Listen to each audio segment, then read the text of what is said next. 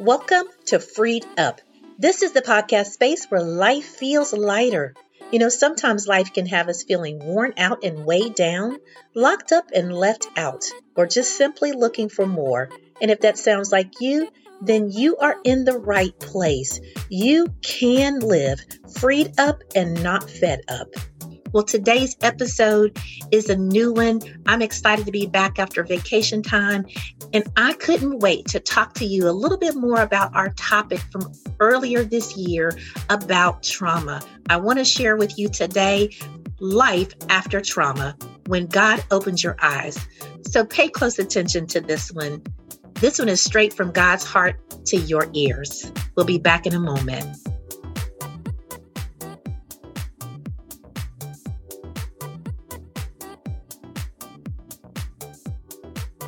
Experiencing trauma is not easy for anyone. And depending on the nature of the trauma and the depth of its effects on you, the scars can run deep and the wounds may be sensitive for a long time. Trauma can be defined as the physiological and psychological distress that happens because of an experience that exceeds our ability to cope with it. And earlier this year, Freed Up hosted some of my favorite clinicians and therapists in the field. And we spent some time unpacking what trauma is, how it shows up in our daily lives, mentally, emotionally, physically, behaviorally. And we also shared some important spiritual and practical mental health strategies for healing trauma. You need a multifaceted approach that includes therapy, patience, and prayer so you can learn to live freed up and not fed up, even if you've had your own traumatic experiences.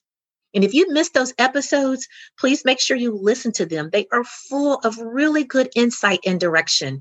They are episodes 47 through 50. Make sure you check them out. And hey, by the way, share them with a family member or a friend. Well, today, and in a few future episodes intermittently, I want to share about some varying aspects of trauma by peering into the life and stories of a few folks who have offered us their personal experience. Now, most of them will be women and men from the Bible whose life narratives have been preserved specifically for our learning and understanding.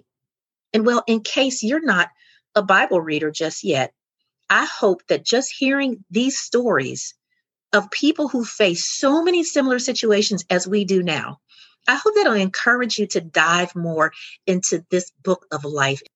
I learn so much about myself when I do it. And most of all, I learn more about who God is and who He desires me to become in my healing process. So trying to move on after going through something traumatic, distressing, and life-altering can feel very daunting and scary.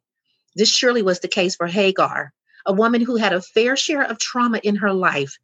And yet God met her in her place of fear, of worry, grief, anxiety, and big time discouragement.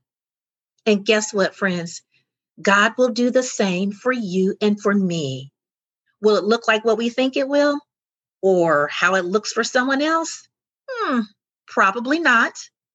But God has promised that He will heal the brokenhearted and rescue those who are crushed in their spirits. He promises to be that friend that sticks closer than anyone else, even your closest family member or friend. And I love the way Isaiah says it in chapter 43. Don't be afraid, for I have ransomed you. I have called you by name. You are mine. When you pass through the waters, I will be with you. And when you pass through the rivers, they will not sweep over you. When you walk through the fire, you will not be burned. The flames will not consume you. Have you ever felt swept away by the water and rivers of guilt and shame, self-blaming, regret, unspeakable pain and agony? Or have you ever gone through something so difficult that it felt like your joy had forever gone up in flames and your hope was burned up right in front of your eyes, and all you could do was see ashes of what could have been? Well, I want to offer you some hope. Listen, I want to give myself some hope today. So we're in this thing together, remember? Hagar was her name, and her story and experience of trauma is finger motioning us to get closer and to hear from her. The details of her life are found in the Bible in the book of Genesis, chapter 21, verse 1 to 19, in case you decide that you want to read about her for yourself. Hagar was a slave girl. She was Egyptian, and she lived in servitude to Abraham and Sarah. Abraham was God's pick to be the legacy-giving father of the entire nation of Israel. These would be God's chosen people, and God would love them and care for them. Sarah was Abraham's wife, the mother of this great nation to be. And in ancient Eastern culture, slavery was a common practice, and women in particular were often acquired from wars, especially virgin women. They were used to satisfy debts, or they could simply just be purchased by someone. But let me be clear, slavery is not and never was in God's design for any of his creation in any culture. So many practices have existed and still exist in our world today that God does not condone. But they may happen because we have each been given free will to choose the way we'll exist, even at times when that freedom of choice hurts and negatively affects the well-being of others. That is why sin is such a horrible, despicable thing, because it causes the heart of man to turn away from God. And when that happens, we each operate in our own selfish desires and ways. And all of this combined has created and led to the world in which we live today. But that is the very reason why God sent his son to heal this world. Well, Abraham and Sarah were promised an heir to their legacy, the one who would carry on their family name and make good on this promise God made to Abraham, a great nation, right? But they were both old. I mean, really old, way out of childbearing years. And Sarah, knowing that she was promised to be the mother of the nation, had not conceived. And the timing just wasn't working out for her to do so. So Sarah came up with her own strategic plan. It looked good on paper, but it wasn't God's plan. The plan was for Hagar, Sarah's slave girl, to go hook up with Sarah's husband, Abraham, and have a child for Sarah. You know, like a surrogate. Only, well, there were no insemination clinics. So Hagar had to literally have relations with Abraham. Now, again, as a slave, this practice was not uncommon. Remember, slave women had no rights. Whether they wanted to or not, they had to do as their masters told them. Can you feel a pretty sticky situation brewing here? So let's pause here in the story for just a moment and think about this. Hagar was in a situation that she didn't choose, away from her people and her nation, so she was likely lonely, homesick, and probably missing her family and others who she had strong ties to, including her customs and way of life. And she had to complete duties for someone else that she neither desired or signed up to do.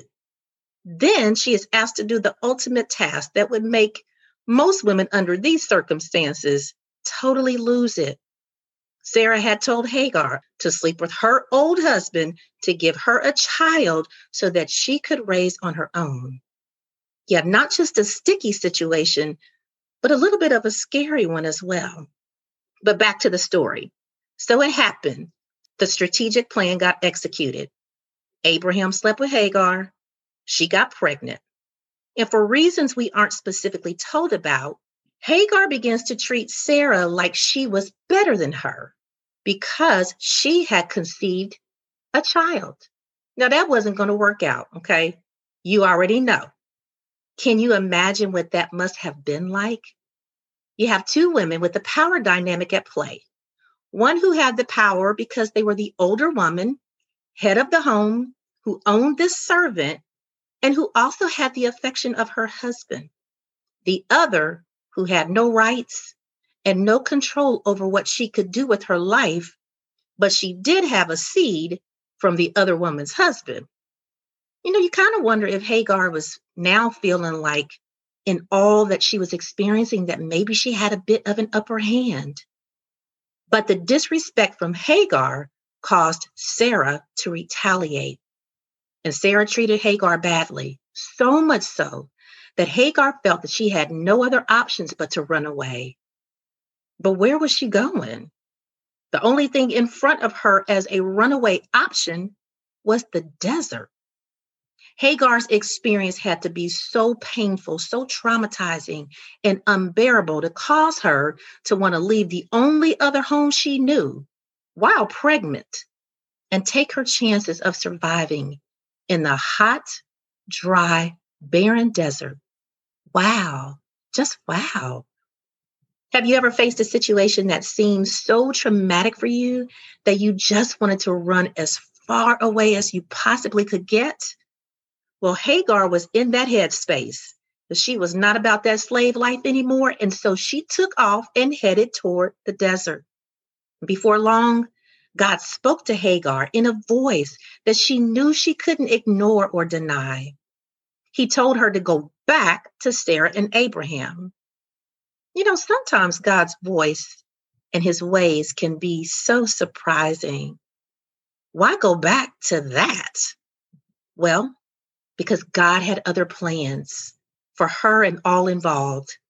God told her that she would have a son and name him Ishmael.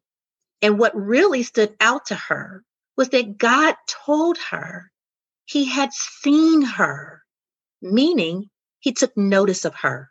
He knew her intimately, and he knew of her heart's pain and misery. Hagar had to feel special in this moment, y'all. This great God who she had surely heard of in her time with her masters, he spoke directly to her and let her know he cared about her. Just have to pause here and say to you, this great God also sees you. So she went back to serve Abraham and Sarah. She had her son and she raised him there. But during that time, God made good on his promise to the very aged Sarah and Abraham, and they became pregnant with Isaac, the divinely gifted seed who would be the heir in this great nation. And all of this happened in the timing that God said it would. But as time progressed, the sibling rivalry between these two sons, Ishmael and Isaac, upset Sarah so much that she demanded that Abraham kick Hagar and Ishmael out of the house. So again, by force and not by choice this time, Hagar is turned out of the house into the desert. Though this time she wasn't pregnant, she actually had a child to care for. This seems pretty cruel and heartless, right? Especially for a problem that Sarah created. But Hagar was outmatched here. Abraham did not want to see them go because he loved Ishmael. That was his son too. Abraham was distressed. So God speaks to him and tells him, you need to do what Sarah asked you to do. But God also told Abraham that he was going to keep his promise to make a great nation through Isaac, but that he would also make a nation of descendants through Ishmael. Both of these sons would be blessed. And this word from God let Abraham know that Hagar and her son would be in God's care and be okay, even as they left his home. So Abraham packed up some food and some water, and he sent them on their way. But can you just imagine what Hagar must have been feeling after all that she had experienced? I mean, like the anxiety would be off the charts, right? Wondering what would become of them. And then grief and deep sadness to yet again have to leave the only place she had known as home for so long.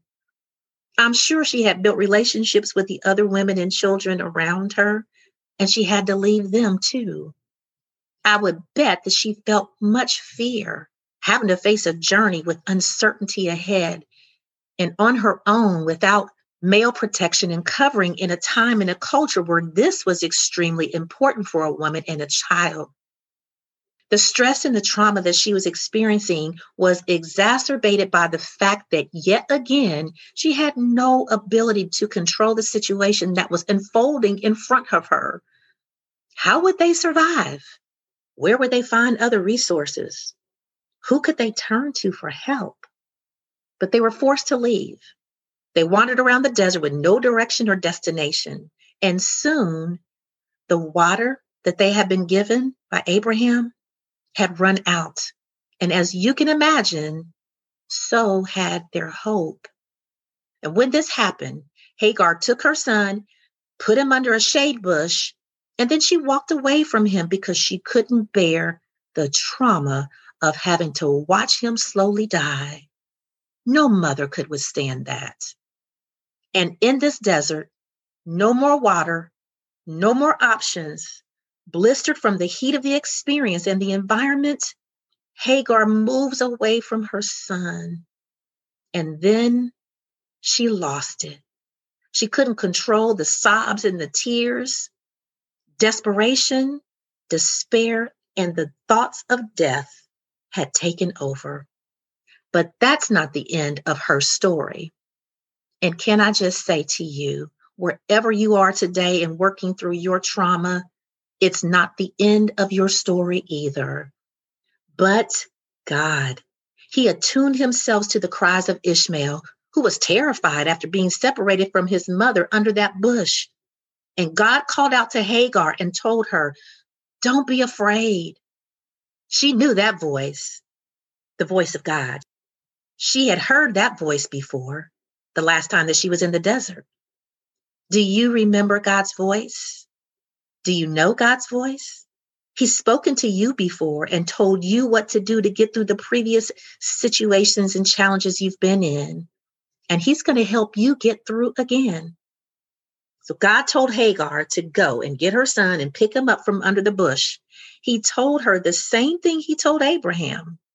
Her son would be the father of a great nation. Now, that might not sound like much to us today, but basically God was communicating to Hagar, this is not the end for you and your son, Ishmael. And this much needed word of encouragement came at the height of her near-death experience. You know, God's timing is not our preferred timing. I wondered, couldn't God have told her all of this sooner? But his ways are not our ways, and his thoughts are not our thoughts. They are so much higher and so much more eternal in process. And it's his way that reminds us that he alone is God, and we can depend on him above anything or anyone else. And he alone gets the glory for the good and the outcomes of his rescue of us. But there's one more thing that God does in Hagar's situation that I think is so powerful and relevant for each of us as we navigate through our hurt to healing spaces. Are you ready for this? God opened her eyes. Yep, there it is, right there. The hope for each of us, the intervention. It's supernatural, but yet it's also practical at the same time. God opened her eyes. Sometimes trauma can blind us to the new places God wants to show us and take us. At times, it's the anxiety we feel that unsettles our mind and our thinking. The grief that is so overwhelming that we can't see anything beyond the misery and pain we feel. When God opened her eyes, he gave her elevated spiritual vision. Yeah, that's right. What she couldn't see before, now she could see. What she couldn't think about before, now she could think it. And what she couldn't do before, now she could do it. And I simply want to just say that these abilities were not just for Hagar, they are for us too, as we allow God to open our eyes in the midst of our difficult situations. And there are three things that we see from her experience when God opened her eyes. And I want to share those very quickly. When God opened her eyes, first, she saw differently. So now she sees this well of water.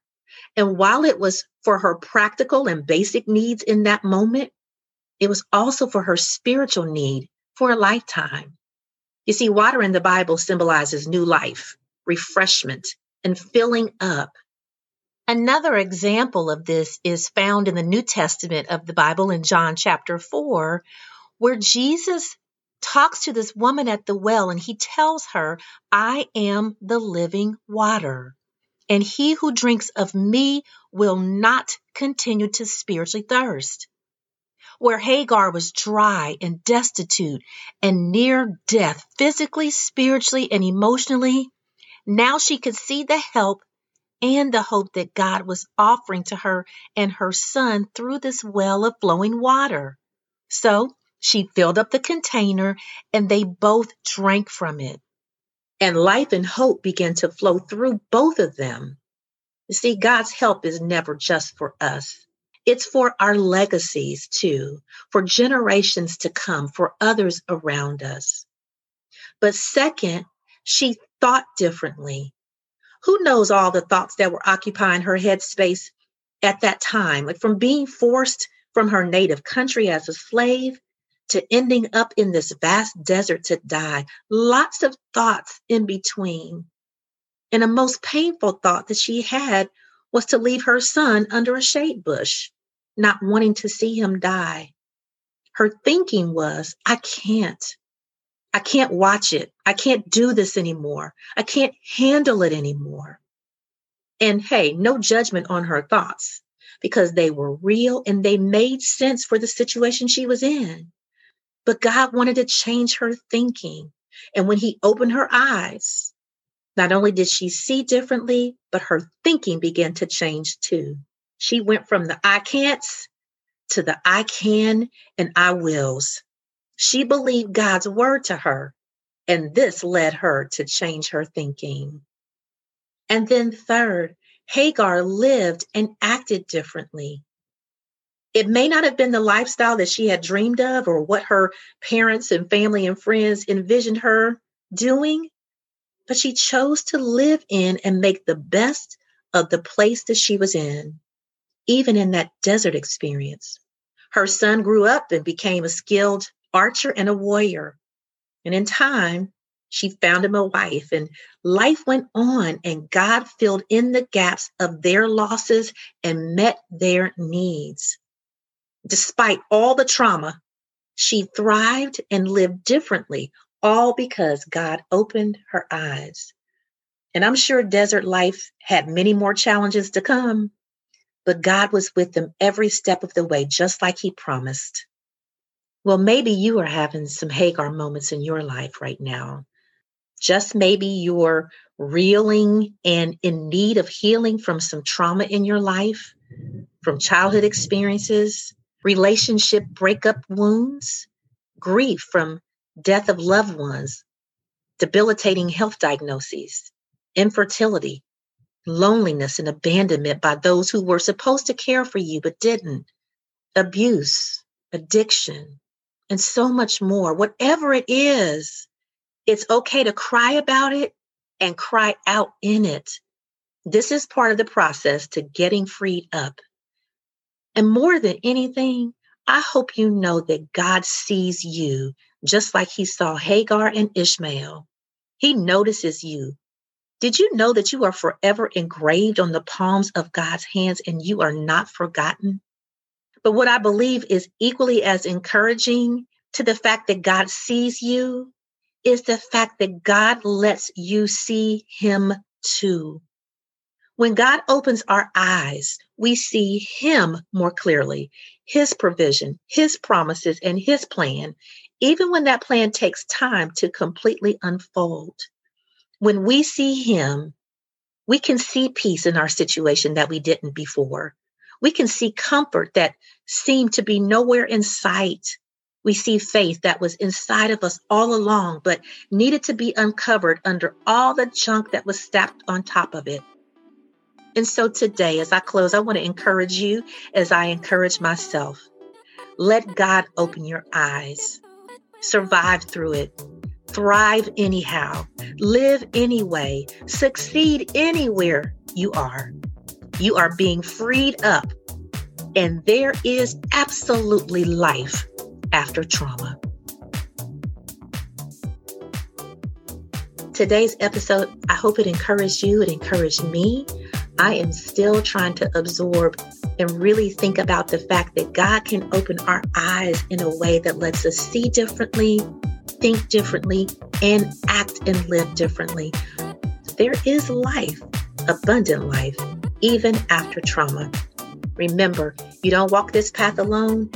I'm walking right alongside you, along with all the rest of the Freed Up family.